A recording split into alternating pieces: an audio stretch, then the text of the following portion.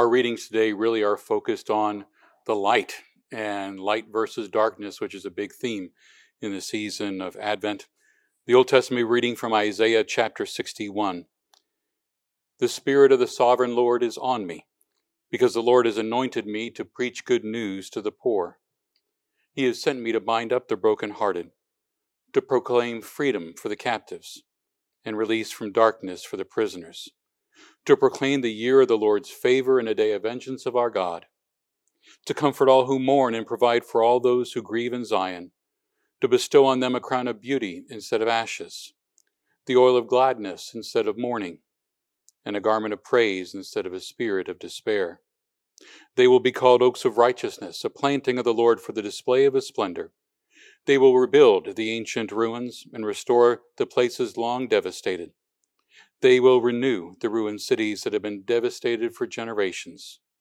For I, the Lord, love justice, hate robbery and iniquity.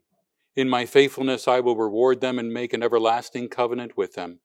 Their descendants will be known among the nations, and their offspring among the peoples. All who see them will acknowledge that they are a people of the Lord has blessed. I delight greatly in the Lord. My soul rejoices in my God, for he has clothed me with garments of salvation and arrayed me in a robe of righteousness. As a bridegroom adorns his head like a priest, and as a bride adorns herself with jewels. For as the soil makes the sprout come up and a garden causes seed to grow, so the sovereign Lord will make righteousness and praise spring up before all nations. This is the word of the Lord. Our epistle reading from Paul's letter to the Thessalonians, chapter 5.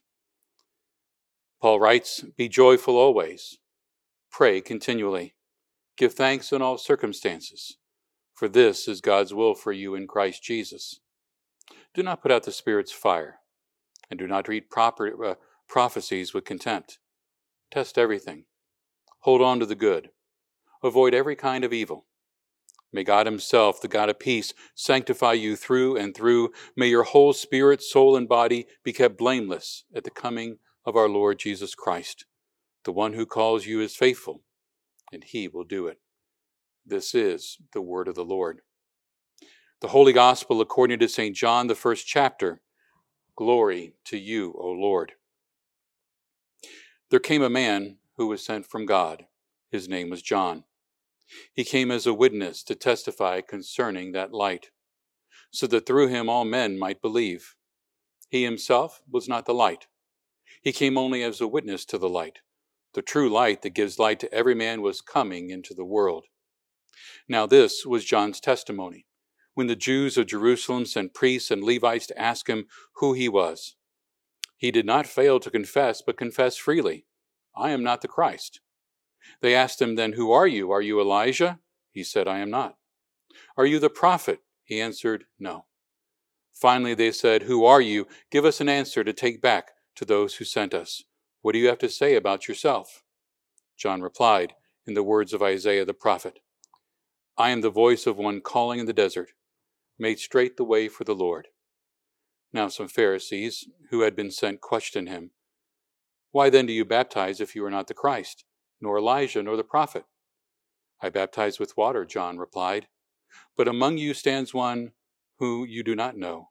He is the one who comes after me, the thongs of whose sandals I am not worthy to untie." This all happened at Bethany, on the other side of the Jordan, where John was baptizing. This is the gospel of the Lord. Praise to you, O Christ.